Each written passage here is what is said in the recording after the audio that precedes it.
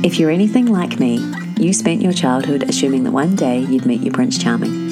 You'd get married, you'd have a nice house in the suburbs, a dog, a career, and a couple of kids. It never crossed your mind that Prince Charming wouldn't come along, or that tragically you'd lose him before his time, or that your marriage wouldn't work out, or even that your biological clock would have other ideas. Or maybe you never really wanted that sort of happily ever after. Maybe you never wanted a man, but you did know you always wanted children. We're living in an age where for the first time women can embrace motherhood on their own terms. They no longer have to put their lives on hold waiting for the right man, or settling for someone who they know isn't right for them just so they can become a mother. More women than ever before are embarking on the journey to become what's known as a solo mother by choice. And while for a lot of us it doesn't feel like a choice, but more a necessity, the bottom line is there are now options for you to be able to fulfill your dreams of motherhood if the traditional route isn't playing out as expected. The No Need for Prince Charming podcast will share stories of Australian women who have successfully become solo mothers by choice. They each have a unique story as to why they decided to pursue motherhood in this way, and the journey they had to go through to make this dream a reality. The hope is that by sharing these stories, you'll have the knowledge and the confidence to embark on this amazing journey yourself, if you determine it's the right one for you. In the words of Walt Disney, all of our dreams can come true if we have the courage to pursue them. All you need is faith, trust, and a little bit of pixie dust. In this episode, I'm talking with the beautiful Carla, and an extra special guest, James, joins us. James is only 10 months old and was achieved after quite a stressful conception journey and then a very eventful birth in first few days. So looking forward to everyone hearing Carla's amazing story. So welcome to the podcast today, Carla. Carla has got a gorgeous little boy who is actually joining us in the background, James. So welcome. Thank you so much for having us both. Hopefully he stays nice and quiet throughout. If not, it's just a true reflection of what solo mum life is like, isn't it? So absolutely. Why don't we crack on and start with how you came to make the decision? What did you go through to think that this was the right path for you to become a mum? Look, it was never my first choice. And, you know, some people it is, and that's wonderful. But I did want the fairy tale, I guess. I had dated seriously, and my last partner, I really thought that was it, and so it was a bit of a shock when that ended.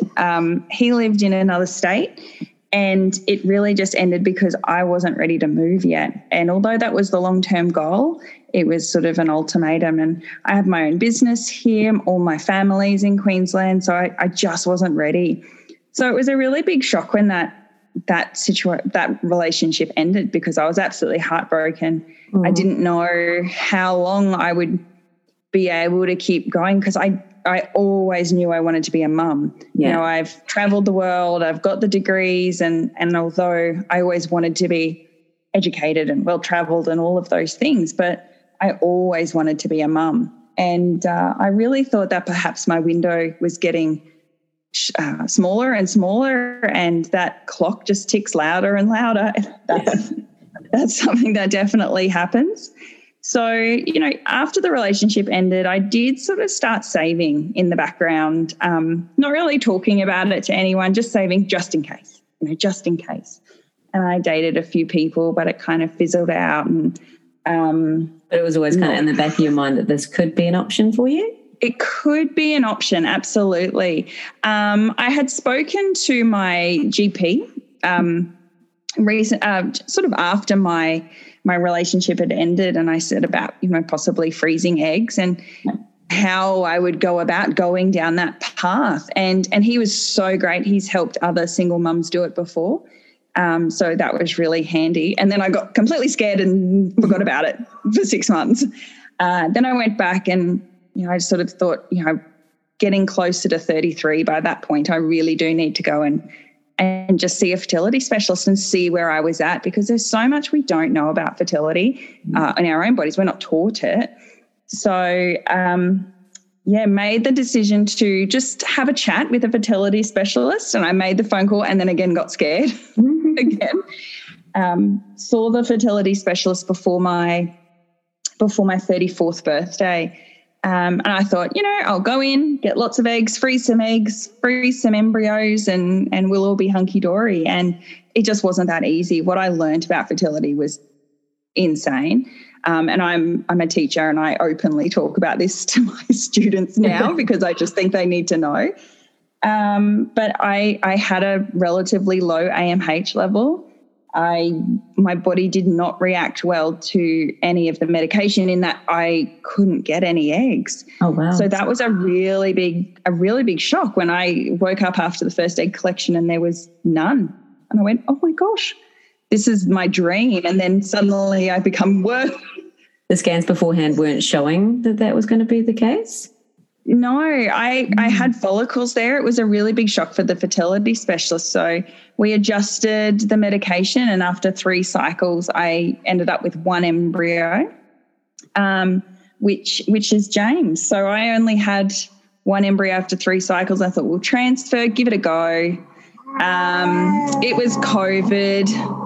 I kind of went, we were supposed to be going to the UK for a holiday, and I went, you know what, we'll just transfer now and see how it goes.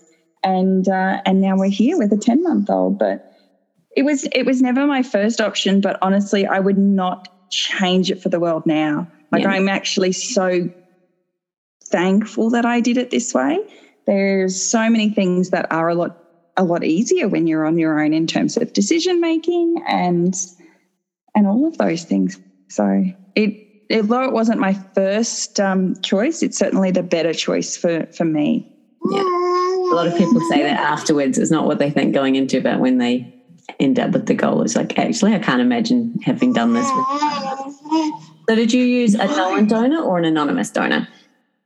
No, I used an anonymous donor. I did choose someone from the States. The pool of donors in Australia are pretty limited, as most people know. And I was really concerned with choosing someone that had medical history, a lot of medical history. That was what I was after. We have melanoma and breast cancer in my family, so I was very adamant that was a big thing I was looking for.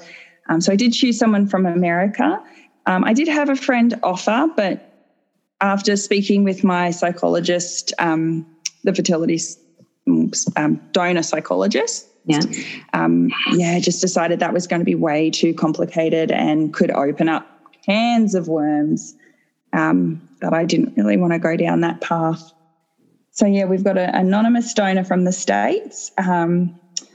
And I went back and looked at the donor's information the other day because I couldn't remember some of the physical traits. But little James is just the spitting image of my dad. So little donor didn't get much of a look in. Yeah. And so you got pregnant. Well, I want to say you got pregnant easily, but you didn't. You had 3 rounds of IVF to get little James. But was the pregnancy good once you actually got pregnant? Yeah, I was really lucky. I had a bliss pregnancy. I mean, I'm the type of person, you swing me on a swing once and I'm unwell. So I thought I was in for hell. I had really, really mild nausea for maybe a couple of weeks, and then that was it. In saying that, though, because I didn't really have any pregnancy symptoms as such, I really didn't let myself believe it for a long time, or believe that he would stick around. Yeah. And it probably wasn't until I was about 16 weeks that I went, oh, okay, this could actually work. My mum used to get really cranky with me. She goes, why can't you just be excited? And I'm going, no, I'm just not getting my hopes up because you just don't want that heartbreak. But, so I didn't really have many symptoms except for sugar cravings, although I kept off. I didn't have much sugar, but I did end up with gestational diabetes, which was fine and totally managed, but mine was opposite. I would go low instead of high, and that was painful. But I went for my regular 37-week checkup with my obstetrician, who was just amazing. And he goes, oh, your blood pressure's a bit high, and never came home. So I ended up in hospital for 4 days prior to having him, which was like a mini holiday because I didn't have a baby and I wasn't sick. And you weren't in labour. I wasn't in labour, so I just got to lay around and get food delivered to me for 4 days. Sounds amazing. But the preeclampsia probably scared the doctors more than me, and he was born just under just under 38 weeks. But yeah, I did have a pretty eventful birth. Mm-hmm. I was having a scheduled cesarean anyway, so that didn't bother me. But just after he was born, I actually hemorrhaged. My blood pressure dropped, and I had extra bleeding, so they had to knock me out. So I didn't actually meet James until he was about 4.5 hours old, which he was with my mum the whole time, which was lovely. But I didn't meet him for quite a while. So after they had extra bleeding and they knocked me out, sewed me up, and then I hemorrhaged again on the table. So they knocked me out for a good amount of time and then needed an iron infusion and whatnot before I went and saw him. But other than that, the hospital was great and he was wonderful. He was a dream. He didn't cry for 4 days. He still doesn't really cry. Doesn't cry with needles, anything like that. But, probably about 10 days after I had him, I was in a lot of pain. I had really low blood pressure. I couldn't get my blood pressure up. I felt like I couldn't look after him, but of course I was going through all the hormones and everything. I kept thinking, I've had a cesarean, just get over it. I don't want to be that person that complains. And I happened to send a picture to my obstetrician. I just said, look, is this okay? Because my belly was really red and really sore. He said, get here now. And I ended up having a really bad infection and a seroma, which is like a build-up of fluid. And I needed emergency surgery after that and another 10 days in hospital, followed by 2.5 months on a vac machine, which was not fun with a newborn. So you went to the hospital with him, or were you lucky enough to have some family support to look after him for like 10 days? I was really lucky. The first night, Mum and I decided with my mum because that James would go and stay with her, but he was only like 7 days old. So he went home and stayed with her, but I couldn't cope after that. I just wanted my baby. You work really hard for these babies, so I don't want to be separated. So the surgical ward they let me stay on maternity, so I was able to have James with me and have his little cot and everything there. So that was really great. And they were really supportive. By the end of it, every time I had to go and get an ultrasound or a scan or something on my belly, the midwives would just take him into their room and babysit him, and it was great.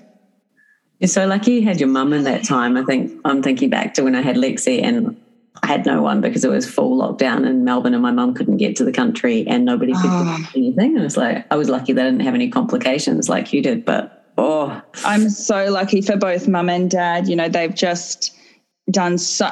Ow, he just bit me. This is real life, people. We've got 7 teeth now, so we're fighting. But yeah, my mum and dad were just amazing throughout. They pretty much did everything. They looked after my dog. They washed my clothes because I was in hospital for so long, washed James's clothes and would come in and look after him so I could shower when I was in the hospital. I will say the second time I was in the hospital after my surgery, I wasn't allowed to shower for like 10 days. Oh, that was the worst. The shower must have been amazing. Oh my gosh, yeah.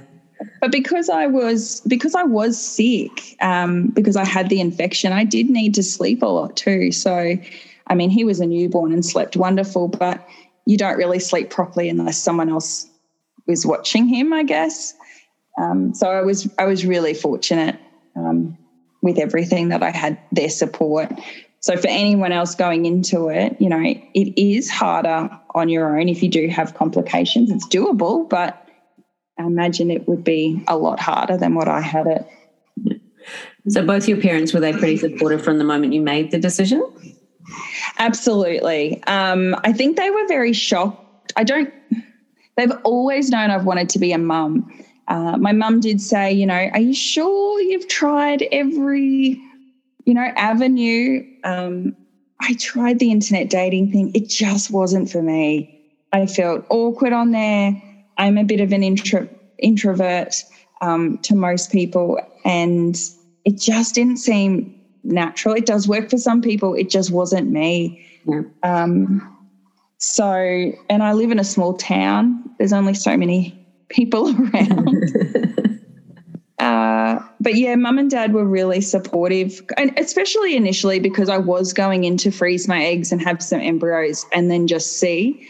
But once we realised, I guess once they realised that my AMH was low, and when I guess they realised I was 34, like it became an actual, oh, okay, the time is running out. Yeah. I think that helped a lot. And someone said to me once, I spoke to a friend who had a cousin who had gone through this, and she said, once the baby's here, no one cares how it got here. Because I was concerned about, the reaction being in a small town, and I'm a business owner. I teach kids for a living. Yeah. I was concerned about, other people's views. I know that you say you shouldn't, but I was. But they're completely right. Once a baby is here, no one gives two hoots how he or she got here, as long as it's a baby. I run a dance school, and I work sometimes at our local high school as well. And, the kids are just obsessed with James. And they all know I've been pretty open. Some people don't, and the littlies obviously don't understand, but everyone has been 110% supportive. So I was really lucky that way. I guess knowing what you know now, what do you think you'd do differently? Knowing what I know now, I perhaps wouldn't have waited as long as I did. I mean, waiting as long as I did meant I was financially stable and lots of those sorts of things. But I definitely wish I'd gone and spoken to a fertility specialist earlier. Yeah. Even it was just a chat to find out my AMH level, to find out where I stood with different things. That's something that I have said to my students, you turn 25, you go get a blood test. I just think it's so important that we just know so little and are taught so little, and I wish people knew more. Yeah. And do you think, is there any advice that you, besides seeing a fertility specialist earlier, is there any advice you'd give anyone that's maybe pregnant at the moment with a child and that's about to come home, if anything they can do to prepare, or what you learned from those kind of early days, apart from the fact of being in hospital once you could actually just have a normal life with James? I was going to prepare more beforehand, but because I ended up in hospital earlier, I didn't get maternity leave. I finished work on the Friday and I went into hospital Monday. So I didn't really have that prep time that some people get. But I'm a pretty organised person. I had meals prepared. That was awesome. Even if they sat in the freezer for 3 months prior before they were used, that was great. Just making sure there are some people that you can ring, even if you don't have family nearby, making sure that, is there a friend or a neighbour you can call if you just need to have a shower or something as simple as that, or just to go get you milk. Having that support network is really important. Just, I guess, get your tests done. That would be my main thing. Find a fertility specialist and a team that you really feel, you're all right, feel comfortable with. Yeah. I felt really, really comfortable with my fertility specialist and was super lucky that he's one of the most experienced ones in Queensland. I was super lucky that one. Getting a simple blood test can just tell you so much about where you're headed, your timeline, things like that. And but certainly I wouldn't have changed the outcome now. Because I only had one embryo and no eggs in the freezer, I'm actually going through some further egg collections now. I was going to ask you about to, which does, just in case. That's because I don't have that time as a luxury to do that. So we'll go get try and hopefully get some embryos and some eggs in the freezer and go from there. So with those embryos, will you be using the same donor as you had with James? Yes, I actually ordered 2 amps, so I guess 2 vials for anyone that's starting out. of the donor sperm, and they only used half to create James, half of one. So I do have the same donor in the freezer, I guess, which has been really good. So if I was able to create an embryo with that, they would be full siblings. But my advice for anyone thinking about it, even if it's just in the back of your mind, is go have a chat with your GP and get a test. You don't even have to see a fertility specialist to go and get a test, just to go get an AMH test. I wish that, I guess, more GPs would talk to people about that type of stuff. Before, when I hit 30 and I was out of this relationship, you know, if it wasn't for my GP, I wouldn't have known what it was or anything like that. Yeah. But there is support out there for new mums, and there's support out there for people who are thinking about this journey. And I think it's a matter of finding a little tribe that you can call out to or ask an opinion about and things like that. Yeah, I've definitely found the Instagram Solo Mum community has been pretty amazing for that sort of stuff. You get some random idea, just put it out there and everyone gives you their wisdom, and you can take some and leave some, but just to have that Absolutely. A lot of things your friends just don't understand. So good. No, and I really, you know, yourself, I followed you before I had James and a couple of other mums, and I'm probably not as out there with, you know, this was my journey. But without, you know, people like yourself, there are certain things that I would have been a little bit afraid to ask or afraid to put forward to other people, whereas now, you know, I'll tell anyone who wants to chat about it. And the amount of people that are my mum's age or even a little bit younger, you know, when I've said this is what I'm doing, or my mum has said, and they go, oh, I wish I'd done that, or I wish I'd had that option, because they did run out of options. And that's really sad, because when, you know, there are good days and there are not so good days, but there's always smiles, and that makes it definitely worthwhile. And is there anything that surprised you since you've had James that you maybe weren't prepared for, good or bad? Look, to be honest, I'm surprised how easy it is. I know I'm really blessed to have a super good baby who sleeps through 99% of the time, and he's been teething and he doesn't cry. Really lucky. Don't get me wrong. I'm not ignorant to the fact that I'm lucky. But I thought it would be a lot harder. I thought I would struggle being by myself. I thought I would miss the company of other adults, even though I teach kids for a living. But I thought I would miss work a lot more than I do. Before I had James, I was working 12-hour days. I'd work one job 9 till 3 and in an office, and then as a property manager. Then I would work 3 till 9 at my dance studio.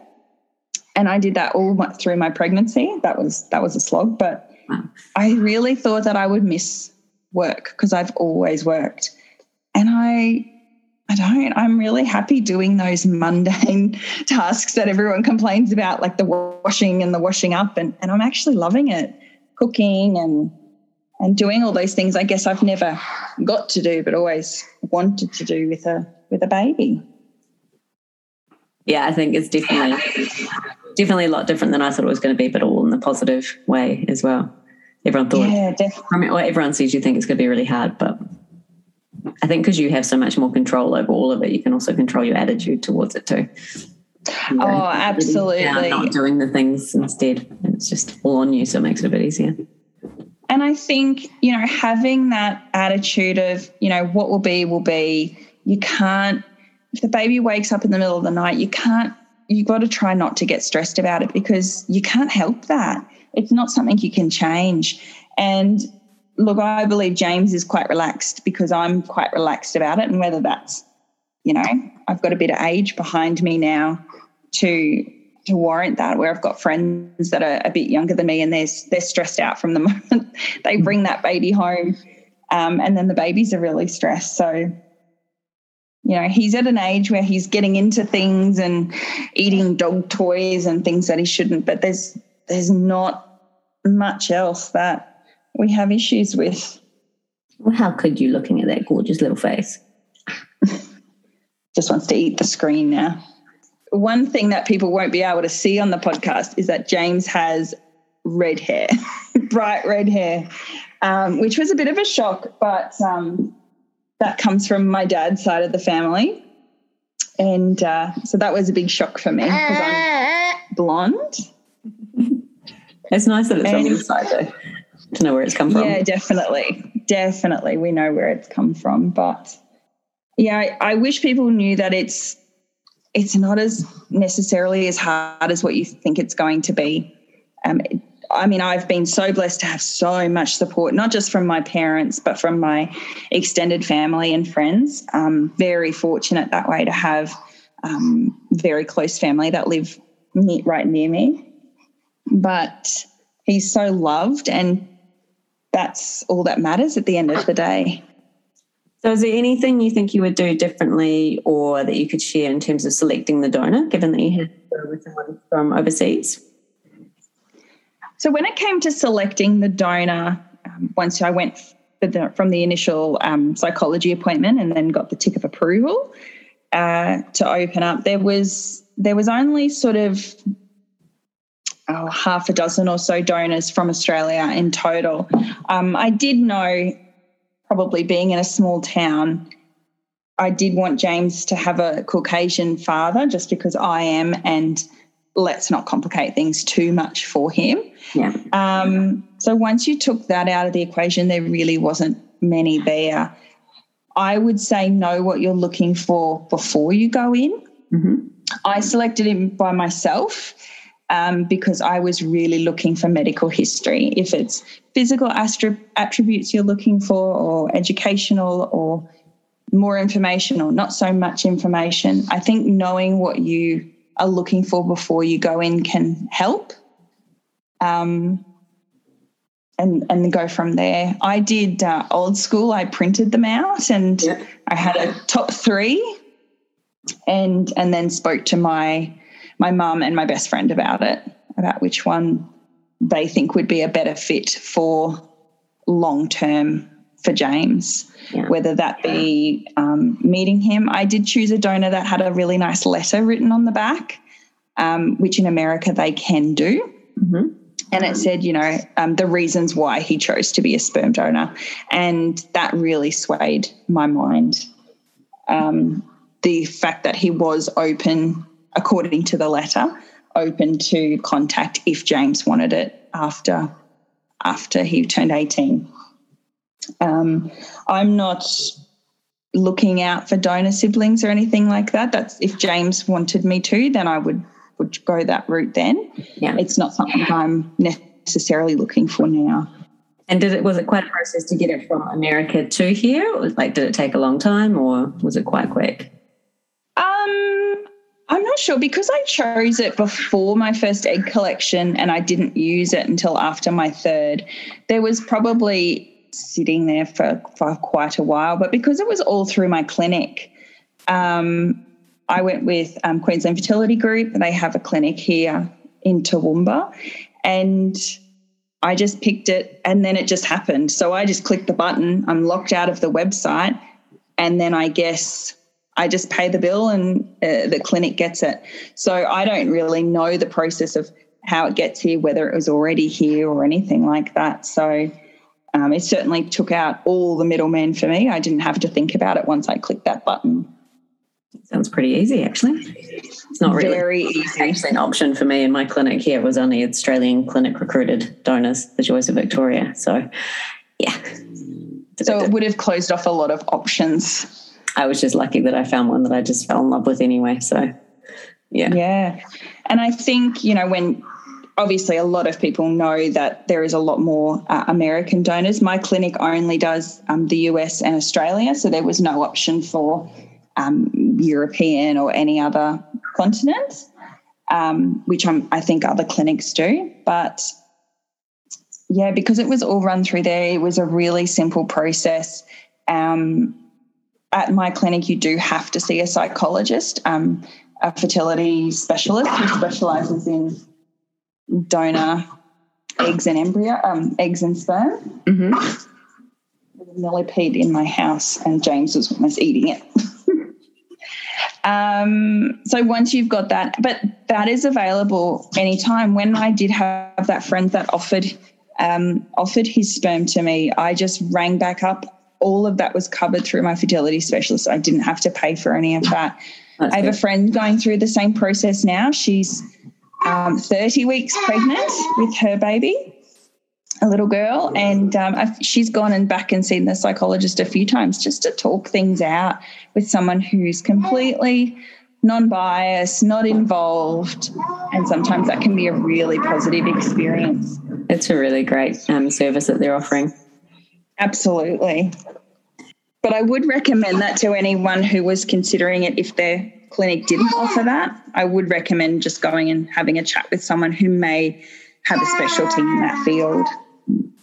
Do you have any concerns about getting pregnant again, given what you went through with James at the end? Absolutely. The other day I was just a little bit sick, and I'm going, oh my gosh, if I have half of what I got post-birth, how would I go with a toddler and a newborn? And I voiced those concerns to my mum, and she said, we'll cope, but she's just very keen. James is the first grandchild, so he's completely doted on. But, yeah, that's definitely a concern. If I had to go back into hospital post-birth, yes, I could take the newborn with me, but that would involve leaving James, and I don't want to do that either. So I've already spoken to my obstetrician about this when I was in the hospital, and he said, if I was to come back and have another baby, there would be a different process for me after a cesarean. So I would have certain medication straight in. The bug that I got, it actually lives in me from a previous surgery, so it's not something I contracted at the hospital. Yeah. So we were able to find that out, which was really good. We did all the cultures and everything to test it. So going forward, if I was to have another baby, there's already a plan in action as to what we would do to try and prevent that happening. So it sounds like you had a pretty good fertility specialist and a pretty good obstetrician, so good combo. Oh, my gosh, they were amazing. And the second time I was at the hospital, my obstetrician was there twice a day. He would come and visit me. He kept saying, I'm sorry this has happened to you, like it's not his fault, it just happened. But I was really fortunate to have someone that would just tell things to me straight. That's the type of person I am. I don't need you to mollycoddle and sugarcoat things for me. Just tell it to me straight.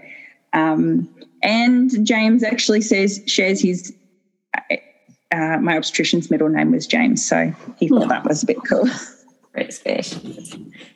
So did you get private health insurance to cover all of that? And did that help with the fertility treatment as well, having to go through 3 rounds? Yeah, so I was already with private health. Before I went down this track, I did ring them to ensure that I was covered for pregnancy and IVF, which I was, so that was really good. It certainly doesn't cover even close to everything. With the Medicare rebate, that certainly helped. And then I was able to receive, I think it was about $1,000 per cycle back from my private health. Can I give details of money? I think so, because I think a lot of people are quite conscious of that going into it. Is probably the biggest question, how much is it going to cost and how do I do that? So out of pocket with 3 rounds of fertility and 1 embryo transfer, with 3 rounds of egg collection and 1 embryo transfer. So this is not including the actual pregnancy itself. It cost me out of pocket $28,000. And is that including the sperm as well, or is that additional? That includes the sperm as well, which was about $3,000. So, because I did order the 2 amps. So, it is a lot of money. Like I said earlier, I'd started saving really early on. But I really had no concept of how much it was going to cost. You go to the fertility specialist, they say it's going to be this amount, you get your Medicare rebate. But I was really diligent in this is for every appointment with the fertility specialist, every extra blood test, anything that cost me money, I wrote down, because I think it's really important for other people to know And every clinic is different. I know there's bulk bill clinics out there that only do lower, what is it called? Sort of slow release drugs and things like that. Okay. But every clinic, and it depends where you are as well.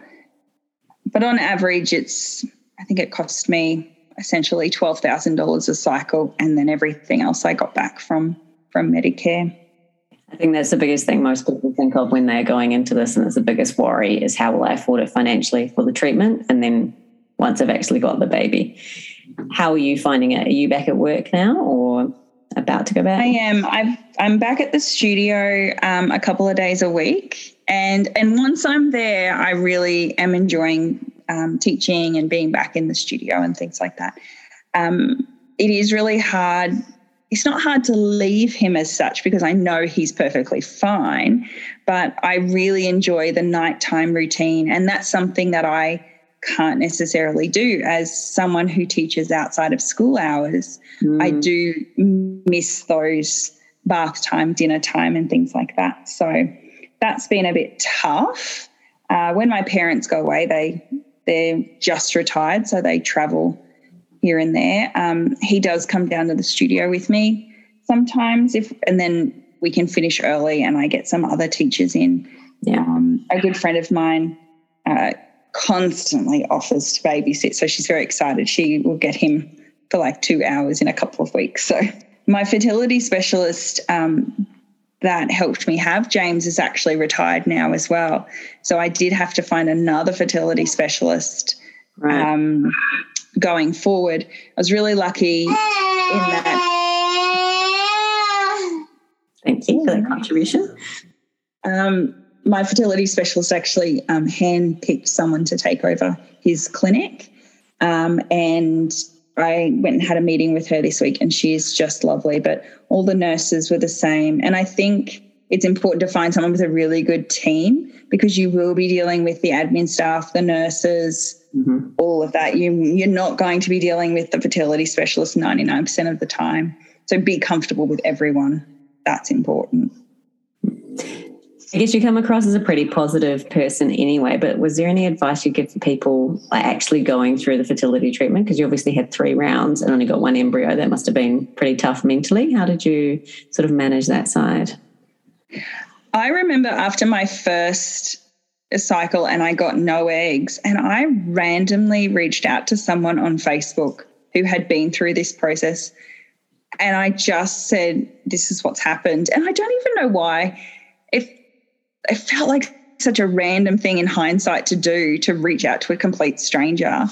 But I guess I just needed someone who felt a little bit of solidarity with me.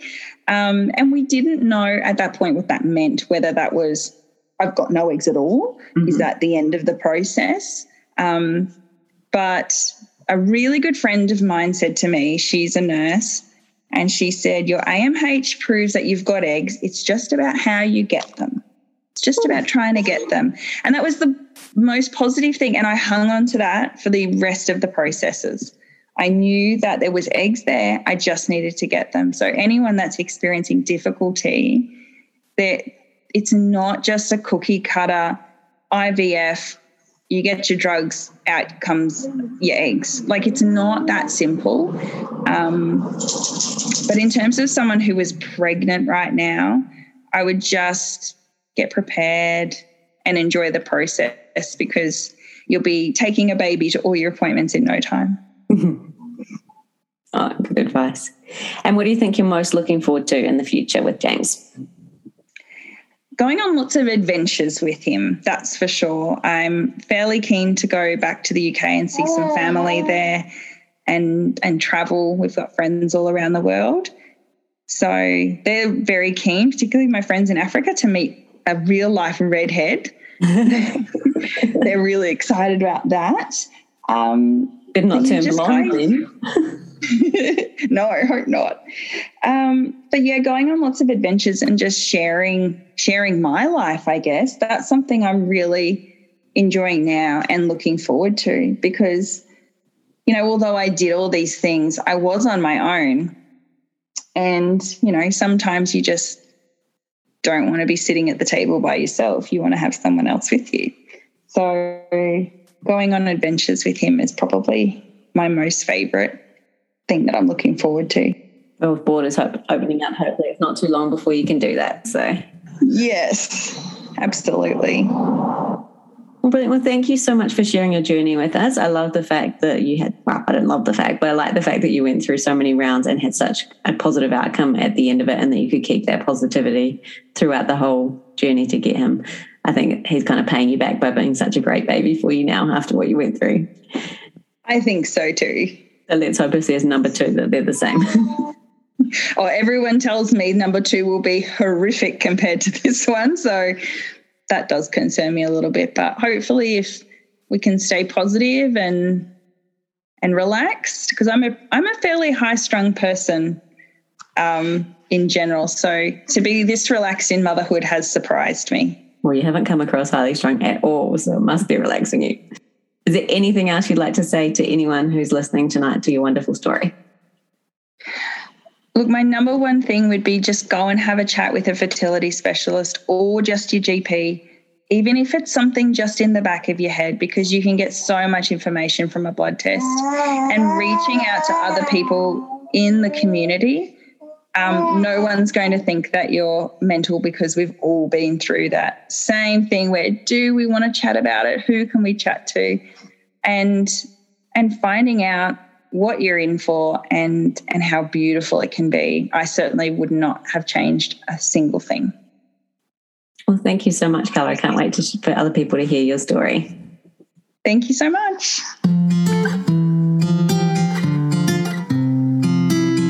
I'm Alicia, and this is the No Need for Prince Charming podcast, bringing you stories of Australian solo mums who created their own happy ending. If you like what you heard, please follow or subscribe to make sure you don't miss out on future episodes, and leave a like, a review, or share with your friends to help others find it easier. Bye for now.